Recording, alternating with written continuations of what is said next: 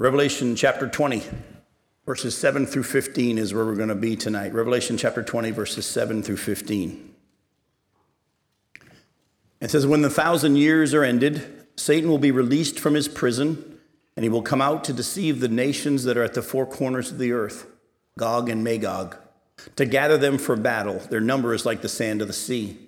And they marched up over the broad plain of the earth and surrounded the camp of the saints in the beloved city. But fire came down from heaven and consumed them. And the devil who had deceived them was thrown into the lake of fire and sulfur, where the beast and the false prophet were. And they will be tormented day and night forever and ever. Earth and sky, let me jump ahead here, forever and ever. Then I saw a great white throne and him who was seated on it. And from his presence, earth and sky fled away, and no place was found for them. And I saw the dead, great and small, standing before the throne, and books were opened. Then another book was opened, which is the book of life. And the dead were judged by what was written in the books, according to what they had done. And the sea gave up the dead who were in it, and death and Hades gave up the dead who were in them. And they were judged, each one of them, according to what they had done. Then death and Hades were thrown into the lake of fire. This is the second death, the lake of fire. And if anyone's name was not found written in the book of life, he was thrown into the lake of fire. Now, as you can see, to cover all these verses, which we're going to tonight, we've got a lot to cover.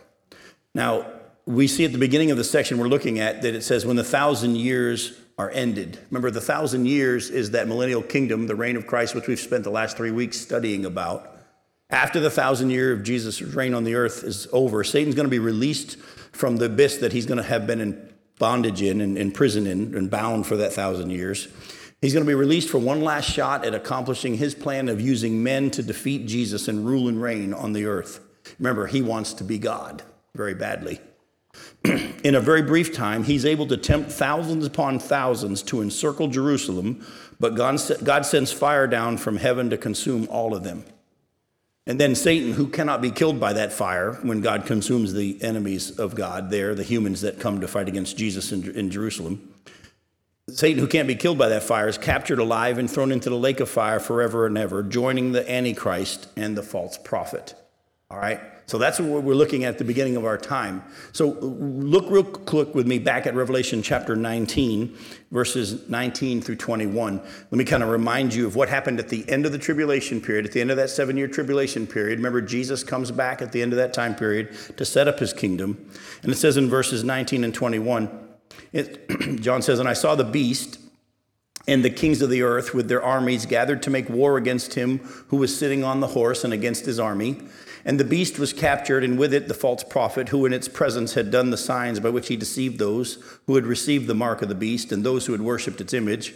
These two were thrown alive into the lake of fire that burns with sulfur. And the rest were slain by the sword that came from the mouth of him who was sitting on the horse, and all the birds were gorged with their flesh. So at the end of the tribulation period, we see the Antichrist and the false prophet. They're thrown straight into the lake of fire alive. Now, that's important because as you're going to see tonight, as we do a study, a very detailed study about hell, you're going to find that the ultimate hell, if you will, is called the lake of fire. And we're going to get to that in time tonight. But actually, the Bible teaches that when people die now apart from salvation, apart from being made righteous through God's gift, through faith in his Son, or as in the Old Testament, faith in God's provision for their sin, they don't go straight to the lake of fire. Unbelievers go to a place called Hades, and we're going to get to that in a little bit tonight. And they're in torment until, as you saw tonight as we read, the great white throne judgment, where people who are in Hades will come up out of Hades, stand before the great white throne, and they'll be judged according to what was done in the books. And if their names aren't in the book of life, which nobody that stands before that throne is, they are then cast where? Into the lake of fire, which is the ultimate final place of hell.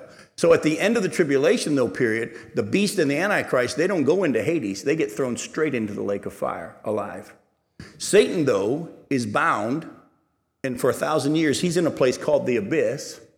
And there he's kept until the 1,000 years are over, and he's allowed to come out, and he tempts a bunch of people on the earth, and they all come to fight against Jesus in Jerusalem. And as the Bible says, fire just comes down and consumes them all right? So at the end of that time period, after that, Satan is then thrown into the lake of fire where the beast and the false prophet are.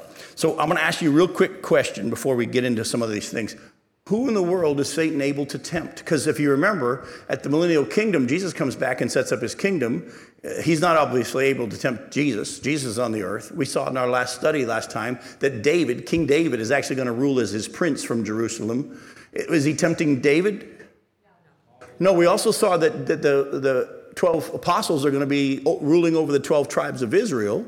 Are the 12 apostles going to be part of this temptation? Are they going to be tempted? No, we're also going to rule and reign with Christ. The Bible says we're going to come back and rule and reign with him. Are we going to be able to be tempted? Then who's he tempting? Those born during the millennial kingdom. Remember, the ones who were allowed to populate, the humans that lived through the tribulation period, the ones who were allowed to populate the millennial kingdom as humans, they were given righteousness. He won't be tempting any of them.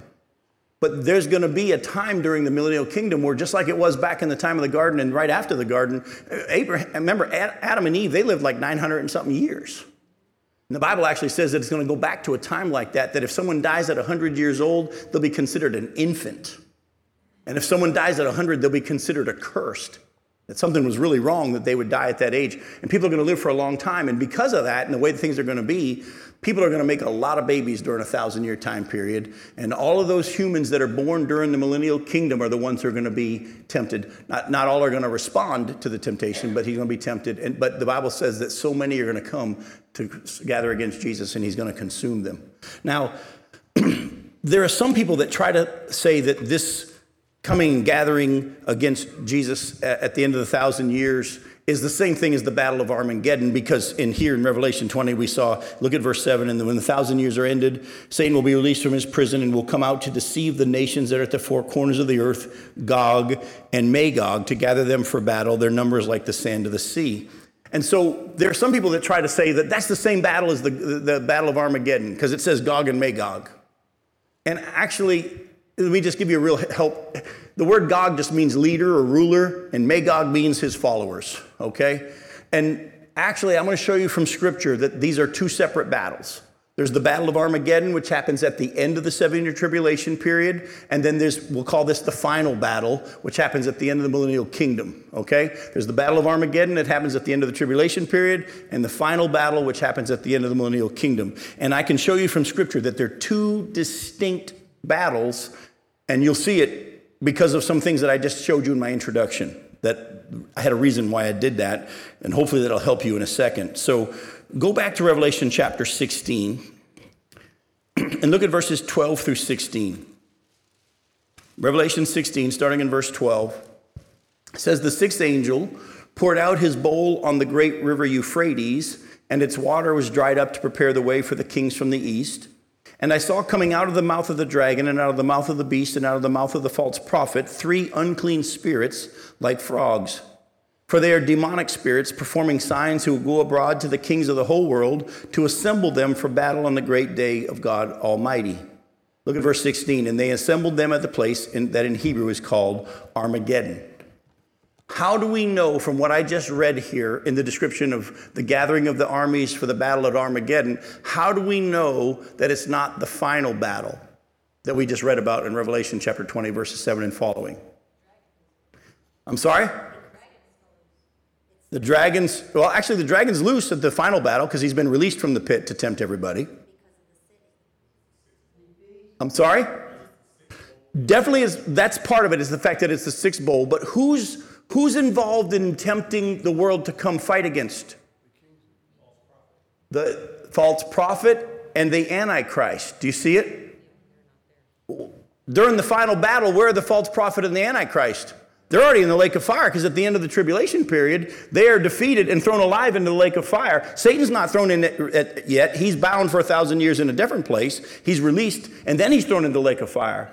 So the final battle can't be the same as the Battle of Armageddon, because in the Battle of Armageddon, the Antichrist and the false prophet are involved in the tempting, along with Satan, to have people come. But during the final battle, they're in the lake of fire. They're not involved.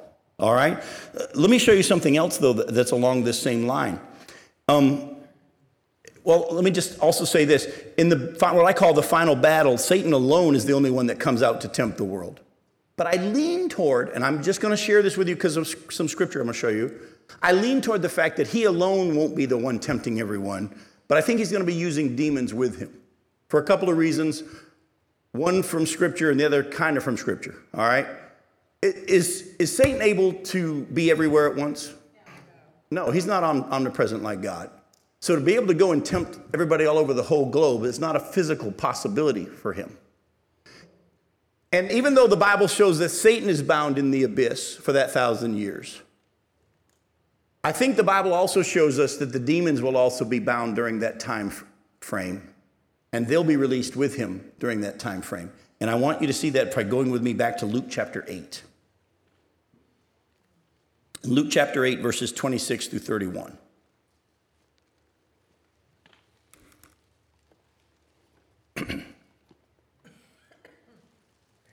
In Luke chapter 8, verse 26, it says, "Then they sailed to the country of the Gerasenes, which is opposite Galilee. When Jesus had stepped out on land, there met him a man from the city who had demons. For a long time he had worn no clothes and had not lived in a house, but among the tombs. When he saw Jesus, he cried out and fell down before him and said with a loud voice, 'What have you to do with me, Jesus, Son of the Most High God? I beg you, do not torment me.' For he had commanded the unclean spirit to come out of the man. For many a time it had seized him. He was kept under guard and bound with chains and shackles, but he would break the bonds and be driven by the demon into the desert. Jesus then asked him, 'What is your name?' And he said, 'Legion,' for many demons had entered him. And they begged him not to command them to depart where? Into the abyss, which is the exact same word that we saw where Satan had been bound in the abyss for 1,000 years. I think personally that when Satan's bound for that 1,000 years, the demons are as well. And at the end of the 1,000 years, when Satan's released to go tempt the people that have been born during the millennial kingdom, the demons are probably released at that time as well.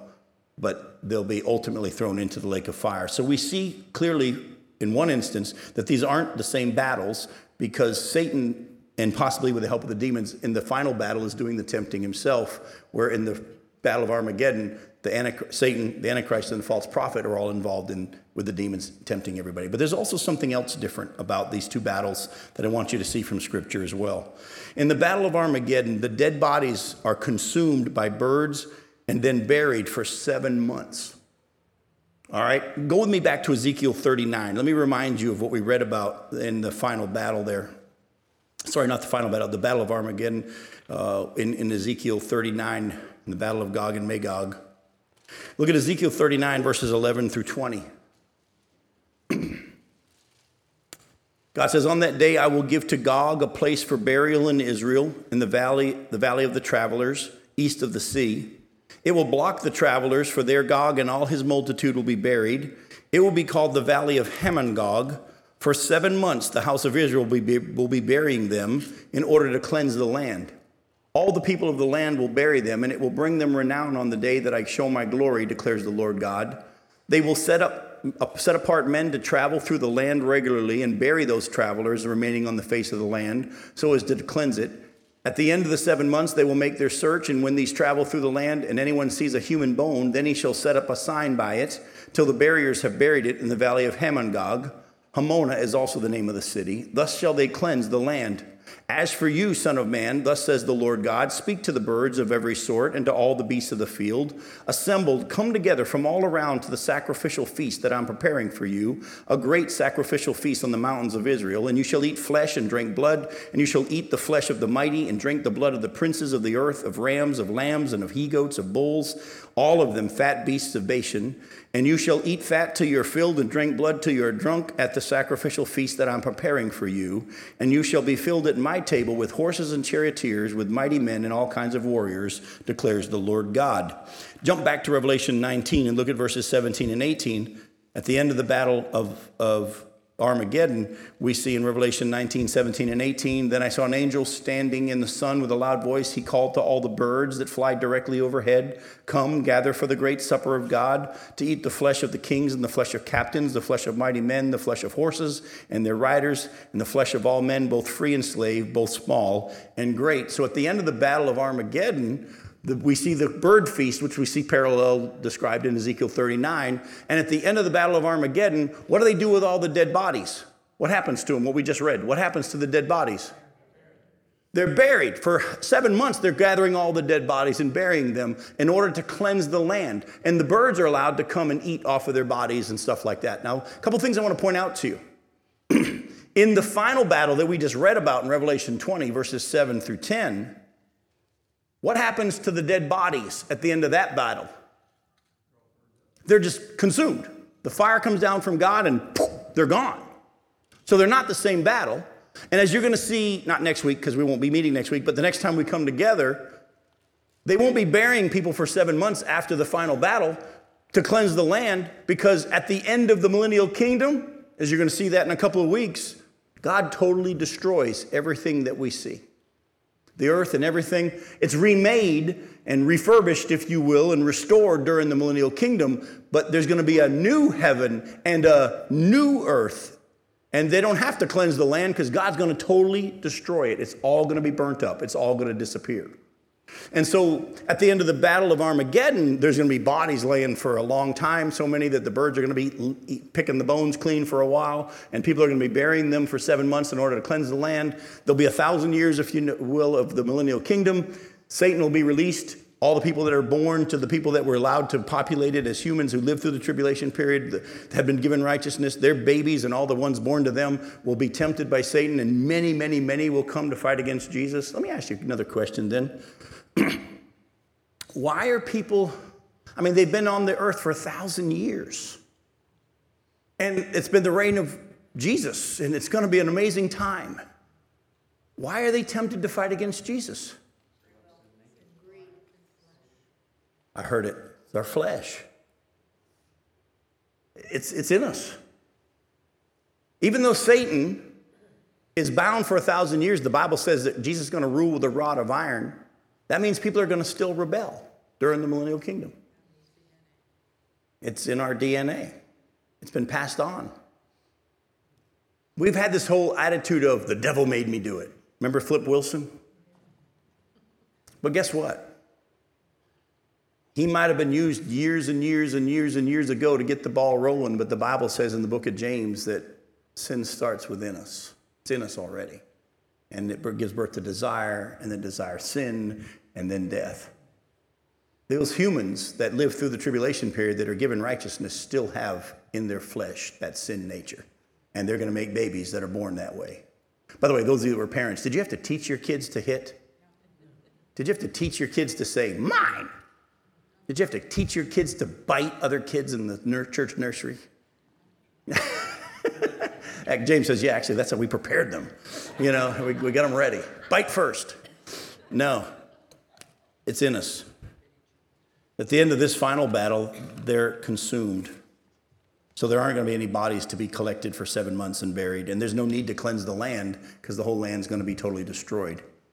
But now I'm going to ask you a very, very deep theological question. And I'm very serious about this. I don't want you to give a quick answer, because we have a temptation a lot of times in settings like this to just give the simple answer, the Sunday school response.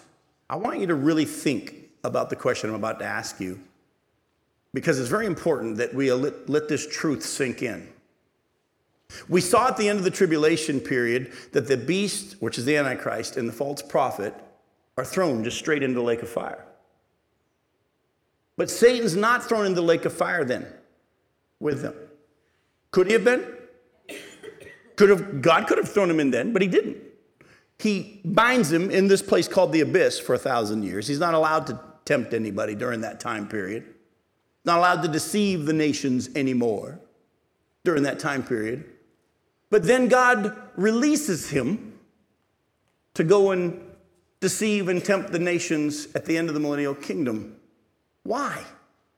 Why didn't God just throw him into the lake of fire with the beast and the false prophet? Why keeping him in that place and then releasing him later? By the way, the answer to this is a very deep, powerful answer. So I don't want you to just give a Sunday school answer. But why? Some people might say, well, so that they can be tempted. They've already got it within them. They've already got it within them. That's why there's going to be rebellion during the millennial kingdom. Satan's going to be bound. Yet the Bible says those who don't come and bring their sacrifices and their offerings to the Lord, Jesus, during the millennial kingdom, he won't let it rain in their land during that time period. So you can't say, well, Satan has to tempt those people too. No, they got it within them. Any ideas? You got one that's abstract. Let's give it a shot. Let's give it a shot.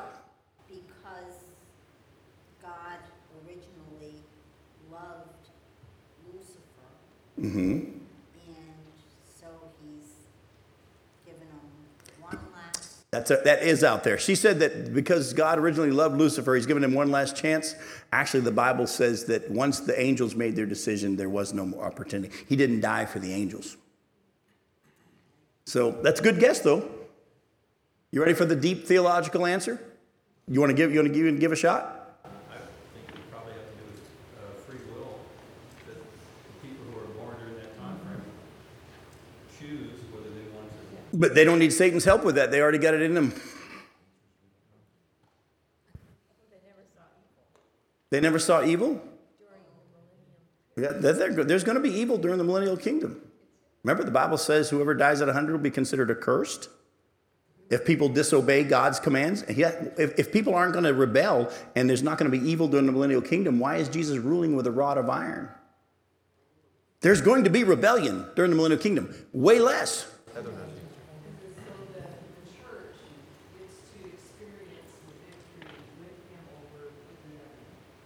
But we're coming back with him when he comes back and he gets the victory at the end of the tribulation period. So we'll have already experienced the victory. Well, the defeat of Satan in that way. Well, he was already defeated at the cross. I'm doing this for a reason. Go ahead. Only God knows. You jumped ahead of me. I wanted you to wrestle with it and then say, ooh, but that really doesn't work. Ooh, but that really doesn't work. You know why?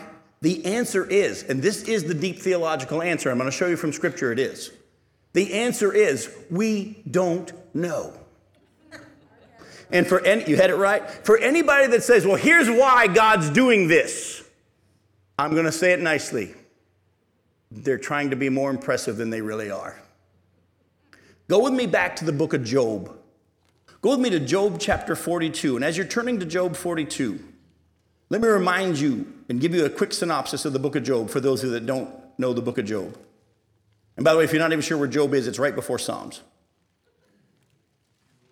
In Job 42 is where we're going to read. Job 42 is where we're going to read. But before we read there, let me just kind of set the stage. The Bible says in chapter 1 of Job that in the times when the angels appeared before God and Satan came with him. The reason why Satan comes with the angels and appear before God is because Satan is an angel as well. He's a created being. And just like the other angels have to check in for inspection, if you will, Satan also has to check in for inspection. And the Bible says in chapter 1 of Job, God says to Satan, what have you been up to? Now, let me ask you a question. Does God not know what Satan's been up to? Why is he asking him a question about what you've been up to when God already knows what he's been up to? Yeah, well, definitely to see if he's truthful, but he already knows the answer to that question as well. Actually, let me just tell you, he's jerking Satan's chain. You see, Satan can't say to God, none of your business. I mean, the fact that he's even showing up when all the other angels have to appear means he has to appear. What does the Bible say in the book of 2 Peter that Satan's out there doing when he goes to and fro throughout the earth? He's looking for someone to devour. That's what the Bible says. He roams like a roaring lion throughout the earth, seeking someone to devour. God says to Satan, what you been up to? Satan says, I've been going to and fro throughout the earth. Again, we know from Peter why. And then God points out Job and he says, well, if you're looking for someone to devour, how about my servant Job? Satan says, I know Job. And the only reason he's as wonderful as you say he is because you've got this hedge of protection around him. I can't touch him. You take away that hedge of protection, you'll see a different attitude in Job. And God says, I'll tell you what, I'll set the parameters. You can't touch him, but you can do anything else you want. You just can't touch him. What does Satan do? Kills all of his family, takes all of his possessions, left his wife. We'll see in chapter 2 in a second why. Well, what was Job's response? What was Job's response? He says, naked I came into this world, naked I'll return, and he continued to worship God. Chapter 2 says, when the angels appeared again before God, and Satan came with them. God says to Satan, what you been up to? Same conversation, going to and fro throughout the earth. God again points out Job, who wonderfully passed this test, if you will. He's a pawn between Satan and God. He's simply a pawn, and God and Satan are playing chess and using him. And God points out Job again and says, you notice Job? Satan says, the only reason Job responded that way is because you wouldn't let me touch him, skin for skin. And listen closely to what Satan says. He says, if you let me touch him, he will curse you to your face. God says, I'll tell you what, I'll set the parameters. You can touch him, but you can't kill him. Do what you want, you just cannot kill him. And Satan gives Job these unbelievable painful sores and boils all over his body to the point that he's just in absolute anguish. And his wife comes and says, curse God and die. Who's talking through her at the time? Satan is.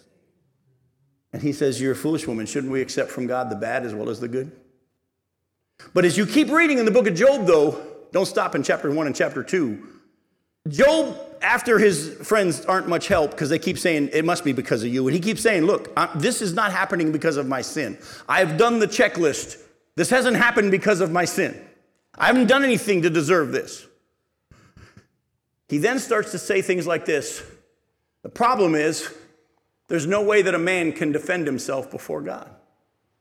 There's no way that a man can have a conversation with God and say, why are you doing this? I wish I could just speak to him, but I can't. Oh, if there was a mediator between man and God. And little does he know, the Spirit of God begins prophesying about Jesus Christ. You go back and look later on at Job chapter 33, and you will see one of the most wonderful descriptions of salvation you've ever seen in your entire life. Well, actually, I can see on your faces you've never read it. Go to Job 33.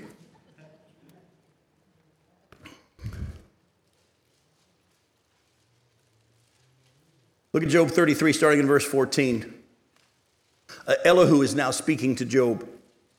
And Elihu says, for God speaks in one way and in two, and though a man does not perceive it, in a dream, in a vision of the night, when deep sleep falls on men, while they slumber on their beds, then he opens the ears of men and terrifies them with warnings, that he may turn man aside from his deed and conceal pride from a man. He keeps back his soul from the pit, his life from perishing by the sword. Man is also rebuked with pain on his bed and with continual strife in his bones, so that his life loathes bread and his appetite the choicest food. His flesh is so wasted away that it cannot be seen, and his bones that were not seen stick out. His soul draws near to the pit, and his life to those who bring death. If there be for him an angel, a mediator, one of 1,000, to declare to man what is right for him, and he is merciful to him, and says, deliver him from going down into the pit. I have found a ransom. Let his flesh become fresh with youth, and let him return to the days of his youthful vigor. Then man prays to God, and he accepts him, and he sees his face with a shout of joy, and he restores to man his righteousness. He sings before men and says, I sinned and perverted what was right, and it was not repaid to me. He has redeemed my soul from going down into the pit, and my life shall look upon the light. Behold, God does all these things twice, 3 times with a man, to bring back his soul from the pit, that he may be lighted with the light of life. You want a picture of salvation right there? I sinned and didn't do what was right, but this one mediator, he paid it for me, and God gave me righteousness. Job, through his whole struggle, keeps saying things like, I wish I could just talk to God and defend myself. I wish I could have a face-to-face with God and just ask him a few questions. Well, in chapter 38, God shows up. And God says, hey, you said you wanted to have a face-to-face with me? I'm going to let you ask any question you want. I'm going to ask you a couple ones quick, and then once you're done answering my questions, you can go ahead and ask your questions. And God pretty much, chapter 38 and following, says, where were you when I laid the foundations of the earth? And he starts using creation, and all he does is use creation and animals and where the snow is stored and how the waves know where to stop and all this stuff. He just uses creation to display his glory to Job. And when he's done, look at chapter 42, verse 1. Job answered the Lord and said, I know that you can do all things and that no purpose of yours can be thwarted. Who is this that hides counsel without knowledge? Therefore I have uttered what I did not understand, things too wonderful for me which I did not know. And then he quotes him his own self. He says, here and I will speak. I will question you, and you make it known to me. I had heard of you by the hearing of the ear, but now my eye sees you. Therefore I despise myself and repent in dust and ashes. In other words, Job says, here I was saying, I need to have a face-to-face. I want God to come hear me, and I'm going to ask him some questions. And now that I've seen you, I'm good. I talked about stuff that I didn't even understand. Folks, let me ask you a question. How many of you had to say whether or not you're even going to be born? And isn't it interesting that we sit around trying to figure out why God would do what God does in the world that he's made for his own glory? You want to have it a lot easier in this day and age of chaos? Let God be God. And when we don't understand what he's doing, we just trust him. We don't have to know. And by the way, for those of you that have read the book of Job, does God ever answer Job's question as to why this happened? Never. Never. And Job was okay with it once he saw God. I can look you in the eye and tell you, I don't know why Satan isn't going to just be thrown straight into the lake of fire. I don't know why he's being bound for 1,000 years and then released to tempt those at the end of the millennial kingdom. I don't know why, but God has a plan. And the only thing I can tell you is, Scripture seems to point toward it has a whole lot less to do with us and a whole lot more to do with what God's doing for his own glory to the angelic realm. Go with me to Ephesians chapter 3. Ephesians chapter 3, and look at verse 10.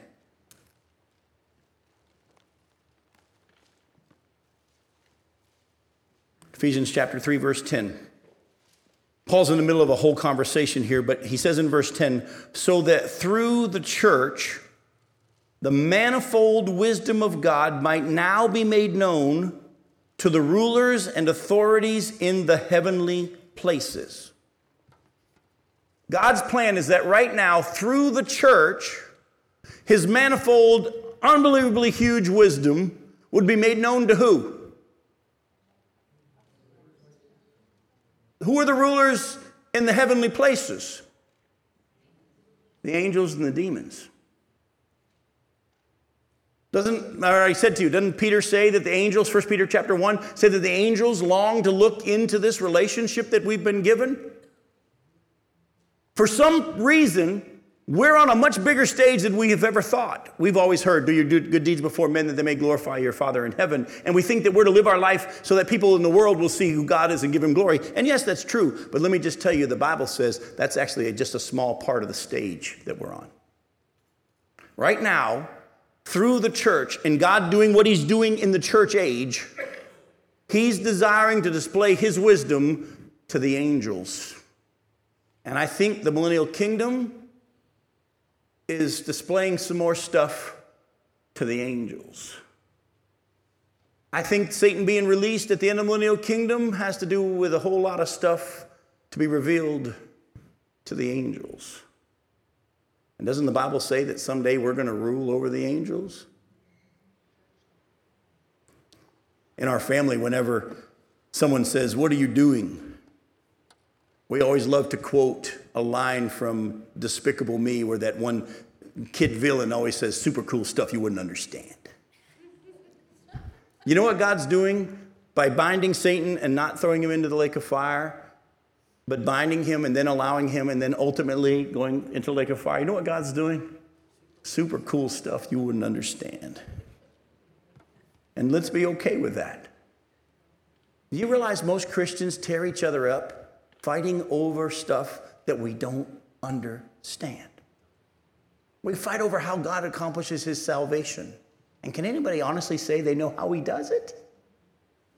No, we just know that he does. We fight over a whole lot of stuff because we want to figure God out. Listen closely. When you figure God out, who becomes God? You're never going to figure him out. and don't try. Just believe the stuff that he's revealed, and the stuff that we don't understand, don't waste your time arguing over it. Look closely now. Go back to Revelation chapter 20. There's a few things that I can't wait to show you because we need to clarify some bad theology that's in the world and unfortunately has crept into the church. In Revelation chapter 20, look at verse 10. And the devil who had deceived them was thrown into the lake of fire and sulfur where the beast and the false prophet already were. And they will be what? Tormented day and night forever and ever. Don't miss this. Satan is not ruling in hell. Satan, first off, right now isn't even in hell. Yet most people talk about how hell is a place where Satan is, and how Satan's there now, and he's ruling. And we hear all the jokes and the stories about how Satan controls who's in hell and what they do and all this stuff. Folks, Satan's not in hell. He's dragging his feet as much as he can because he knows he's ending up there one day, but he's not there now. Where's Satan right now according to the scriptures? Where? Not just here, though. He's not only here, roaming to and fro, looking for someone to devour. He's also in the presence of God, the Bible teaches, because he's the accuser of the brethren, accusing brethren day and night. He's able in the supernatural realm to go back and forth between here and there, but he's also allowed in the presence of God. God would not allow sin to be in his presence. Yes, Satan's in his presence all the time. Plus, the Bible says there's nowhere you can go that God's not there.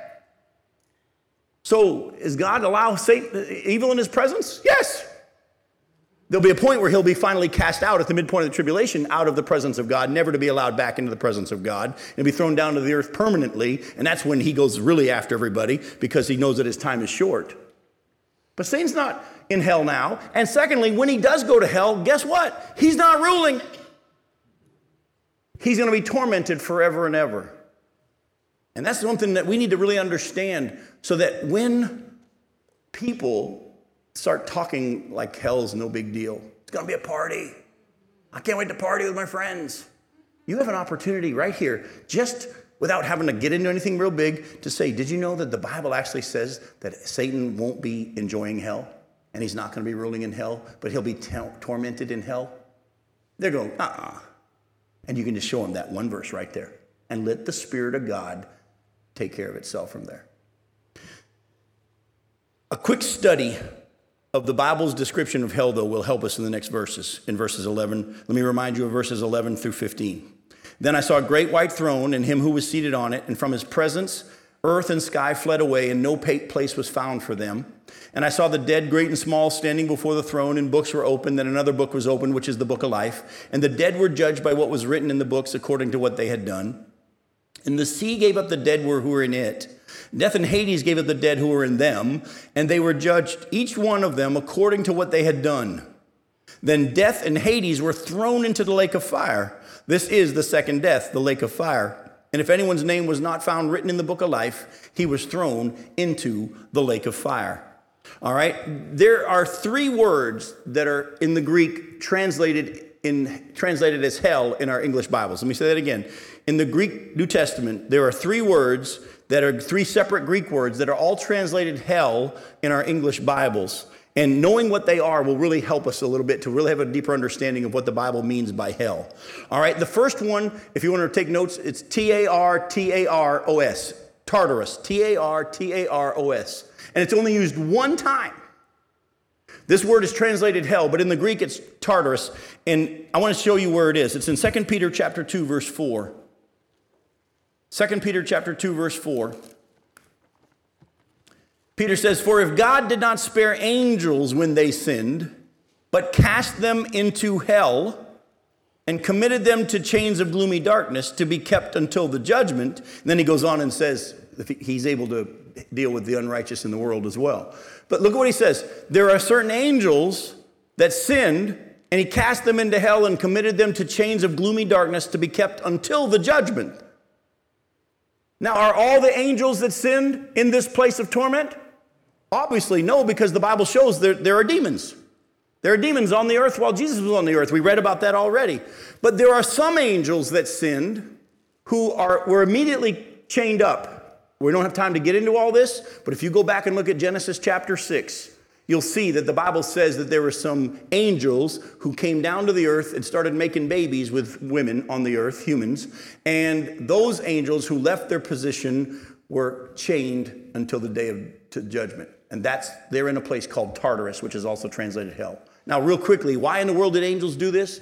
Well, if you go back to Genesis chapter 3, God says at the beginning, he said that there's going to be a seed of the woman that's going to crush the head of Satan. Now, remember, Satan at this time does not know who that is. Satan's not all-knowing. The only stuff Satan knows is what the Bible says. And at that time, he just knew that God had just said a seed of this woman, the descendant of this woman is going to crush his head. Well, she gives birth to these two boys, Cain and Abel. One's righteous, one's not. What does he do? He has the unrighteous one kill the righteous one. And his attitude is, if one of her babies is going to kill me, I want to get him first. And you see this all the way through the history of mankind. Whenever there seemed to be a righteous one like Joseph or others like that, Satan goes after him. And even when Jesus comes on the scene now to be born, now, by the way, Satan knows who fully it is. What does Satan have done after Jesus is born? All the babies 2 years old and down are put to death in that whole area. Again, God protected his seed and all that. But back in Genesis 6, there was something that Satan did that he thought was going to win it for him. He decided, if one of the seed of the woman is going to kill me, I want to corrupt the gene pool. And so he had angels come down and make babies with mankind. So now the gene pool is corrupted. By the way, how does God respond to this? Oh, he takes those angels and he puts them in a place of torment until their day of judgment. But what does he do with the gene pool on the earth? He wipes it off, doesn't he? He takes Noah and his family and he protects them in the ark and he kills everybody else on the earth, keeping the gene pool pure. And he starts over. And those angels aren't allowed to do that anymore because they were put into this place called Tartarus. All right? But they're kept there until a day of judgment that is still coming for them. There's another word that's translated hell in our Bibles, and it's actually used 32 times in the New Testament, and it's the word Hades. Because of the time and all I want to cover tonight, I'm just going to give you some scriptures to look at. I'm going to have you read one, but write this down. Matthew 11, 20 through 24. That's Matthew 11, 20 through 24. Revelation 1, verses 17 and 18. Jesus says, I am alive forevermore, and I hold the keys to death and Hades. By the way, who's in charge? Who's in controlling hell and Hades? God is. But keep in mind now, Hades is not the final hell.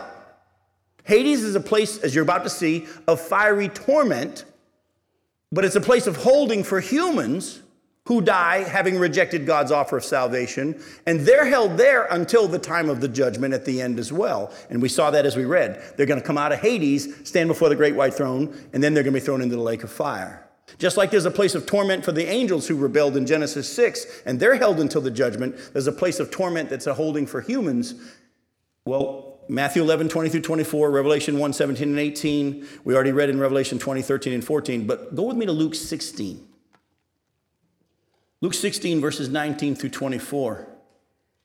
There's a couple things I want to bring out from this passage tonight. Again, some more bad theology that needs to be clarified, not only in the world, but also in the church. In Luke 16, look at verses 19 through 24. Jesus is telling a story here, but it's obvious this isn't a parable because he's naming names. It says, there was a rich man who was clothed in purple and fine linen and who feasted sumptuously every day. And at his gate was laid a poor man named Lazarus, covered with sores, who desired to be fed with what fell from the rich man's table. Moreover, even the dogs came and licked his sores. By the way, we read that and we say, oh, isn't that nice? No, you have to remember, dogs back in this day were wild packs of dogs, and they weren't being nice. They say when a Doberman is licking you, he's not being friendly, he's basting you, all right? These dogs were hoping this guy would hurry up and die so they could eat him. The poor man died and was carried by the angels to Abraham's side. The rich man also died and was buried, and in Hades being in torment, he lifted up his eyes and saw Abraham far off and Lazarus at his side. And he called out, Father Abraham, have mercy on me and send Lazarus to dip the end of his finger in water and cool my tongue, for I am in anguish in this flame. Catch that. Lazarus, who had been given righteousness, goes straight to the presence of God. The rich man who was unrighteous, goes where? Hades. Not the ultimate lake of fire, hell, but he goes to a place called hell, but it's really Hades. It's a place of fiery torment. Even, by the way, his body was buried. His body's in a grave somewhere, yet even though his body was in a grave, he still could feel it physically in his spiritual body, and he said, I'm in agony and torment in this flame. Now, I'm going to come back to this passage in just a bit, so put a bookmark here, because I want to come back and show you something. But there's also a third word that's translated hell in our English Bibles. In the Greek, it is Gehenna, Gehenna, Gehenna, Gehenna, and it's used 12 times in the New Testament.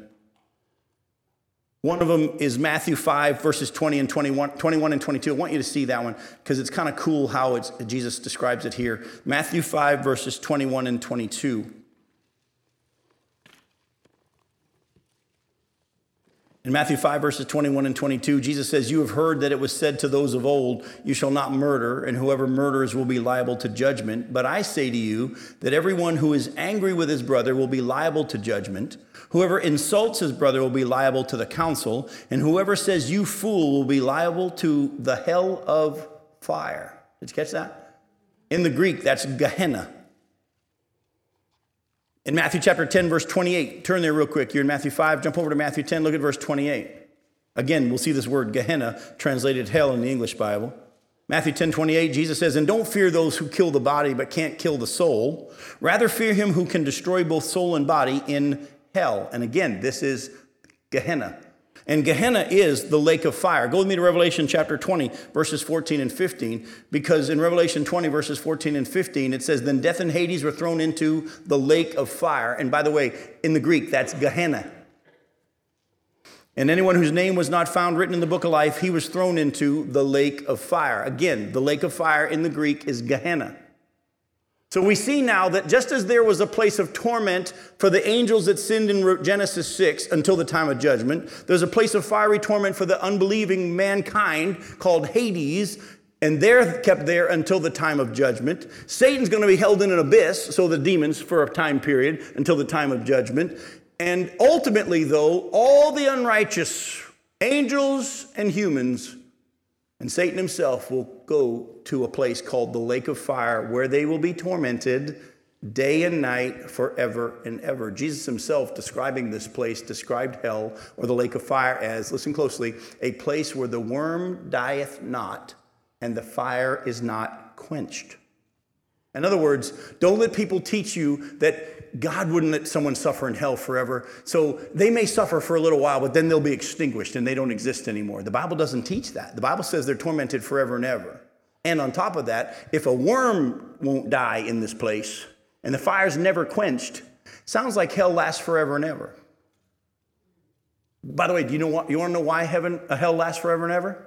Because all of those in hell have chosen to pay for their own sin instead of accepting God's offer of payment for their sin.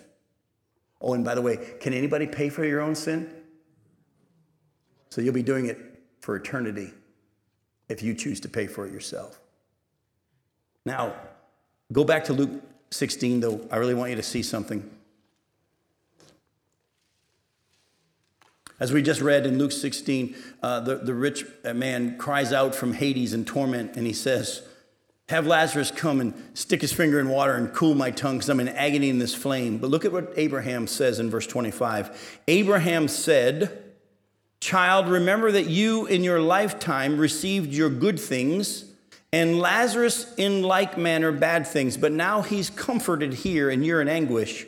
And besides all this, between us and you, a great chasm has been fixed in order that those who would pass from here to you, which is stupid, may not be able, and none may cross from there to us. Did you catch that?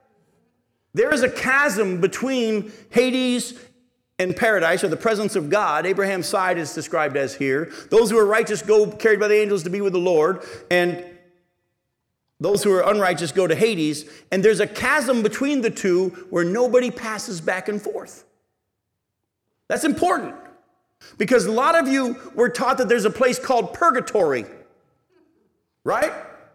That you go there for a little while, but if people pray you out and pay enough money, you can be prayed out of purgatory into the presence of God. Folks, the Bible says in Hebrews chapter 9, verse 27, it's appointed for man once to die and then face the judgment. Once you die, your fate has been sealed. What your choice in this life is, whatever choice you make in this life will determine where you're going to spend eternity, whether it's smoking or non-smoking. But don't miss the fact that the Bible says clearly there's a chasm between the two, and nobody passes back and forth. Once you're in heaven, you're in heaven. Once you're in Hades or in hell, you're not going to heaven. Oh, you will come out of Hades. But where do you go if you come out of Hades? The Revelation 20 shows us they go to the lake of fire. Now, the Bible then says the lake of fire is the second death. Now, I want to do this real quick because we got to do this fast, but I can't wait to show you this. Why is the lake of fire called the second death? It's because we who were, all of us were dead in our trespasses and sin, weren't we? The Bible says that. Go Ephesians chapter 2, verses 1 through 3. I don't want you to miss this. This is kind of cool. Ephesians chapter 2, verses 1, 2, and 3. That's what Paul says here. Ephesians chapter 2, verse 1, and you were dead in the trespasses and sins in which you once walked, following the course of this world, following the prince of the power of the air, and the spirit that's now at work in the sons of disobedience, among whom we all once lived in the passions of our flesh, carrying out the desires of the body and the mind, and were by nature children of wrath like the rest of mankind. We all were born dead spiritually. But God, look at verse 4. But God, being rich in mercy, because of the great love with which he's loved us, even when we were dead in our trespasses, he made us alive together with Christ, and by grace you have been saved. Through faith in Jesus, God makes us alive. We were born spiritually dead. Adam and Eve, when they were created, they were alive spiritually. Not only alive physically, they were alive spiritually. They were able to walk and talk with God, no big deal. But remember, God says, the day you eat of this tree, the day you disobey me, the day you don't trust my commands, the day you go against what I say, you will die. They ate of the tree. Did they die? Not physically, but spiritually they died. And they weren't able to be in the presence of God anymore. We were all born that way. Too many people, when I've asked them, when did they become a Christian? They say, well, I've always been a Christian. It's not possible according to the scriptures. The Bible says we were dead in our trespasses and sins. And at some point, Christ made us alive. There needs to be a point where we respond to God's offer of salvation and he gives us new life. Go with me to John chapter 5 real quickly. John chapter 5, verses 22 through 24. In John chapter 5, verse 22, Jesus is speaking, and he says, the Father judges no one, but has given all judgment to the Son, that all may honor the Son just as they honor the Father. Whoever does not honor the Son does not honor the Father who sent him. Truly, truly, I say to you, whoever hears my word and believes him who sent me has eternal life. He does not come into judgment, but is passed from death to life. Don't miss that.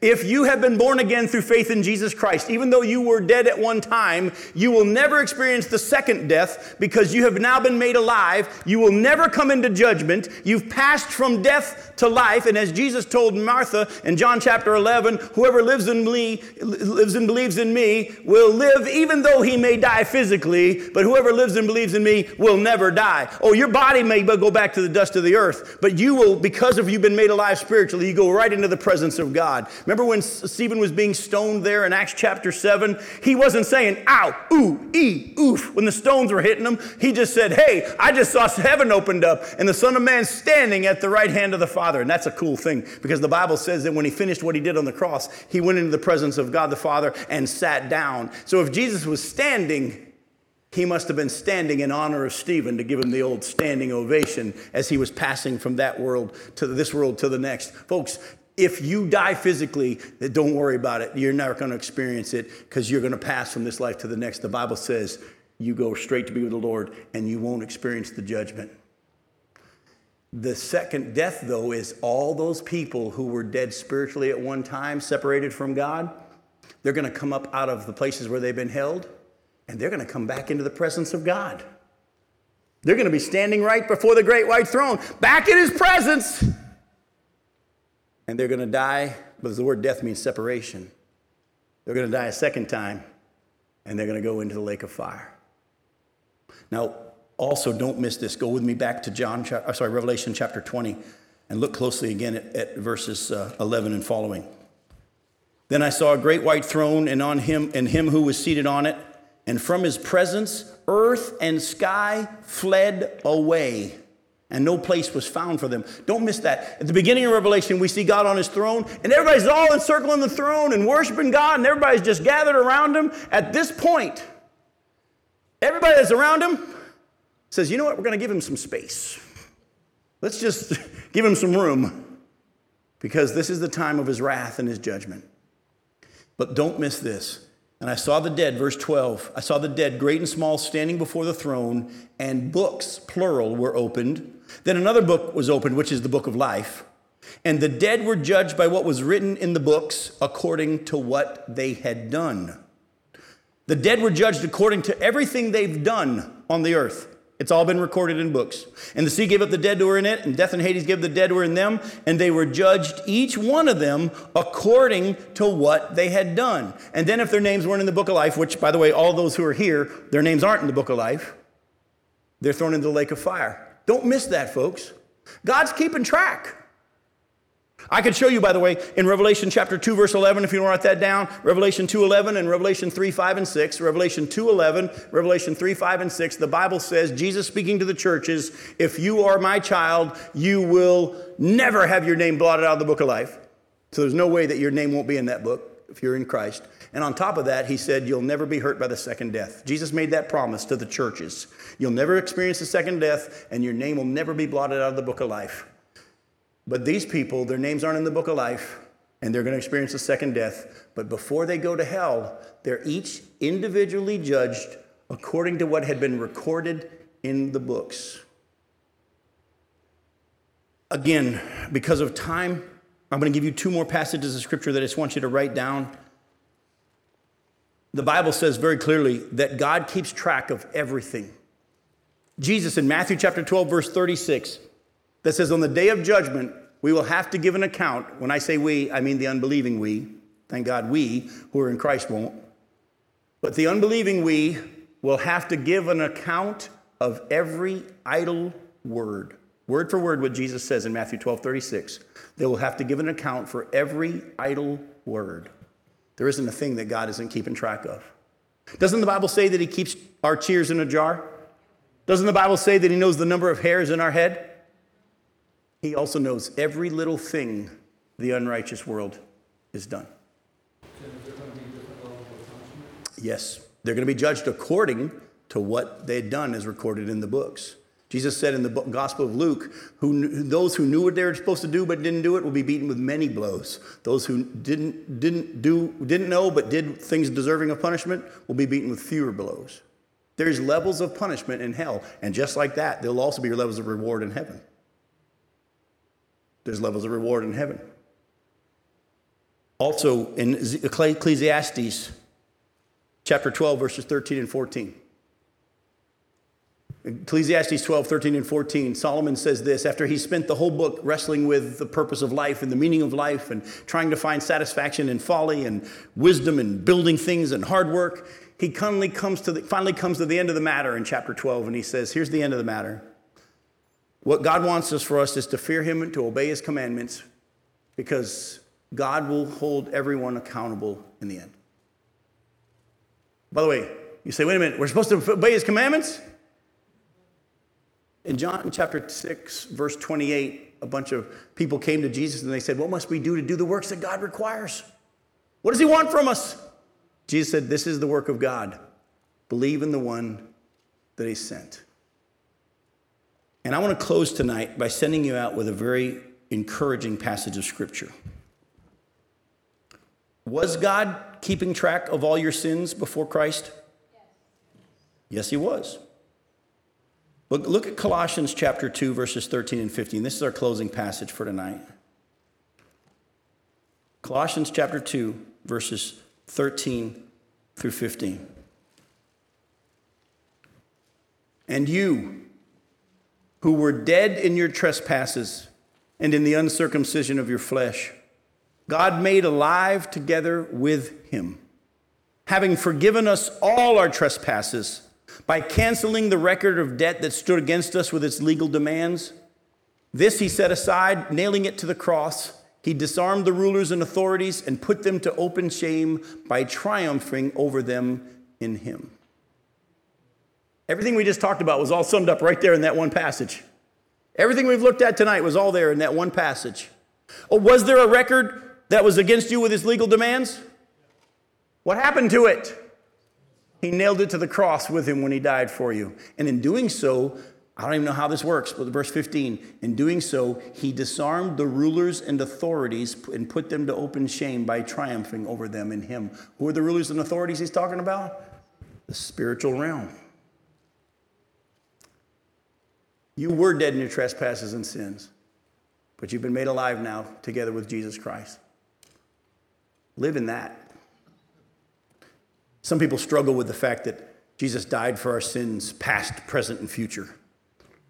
And they say, it's easy for me to grasp that he died for my past sins, but the ones I'm going to do, they're already covered. Well, when Jesus died on the cross for your sins, how many of them were future? They were all future, weren't they? That means the ones tomorrow are already covered too. Thank the Lord. Thank the Lord.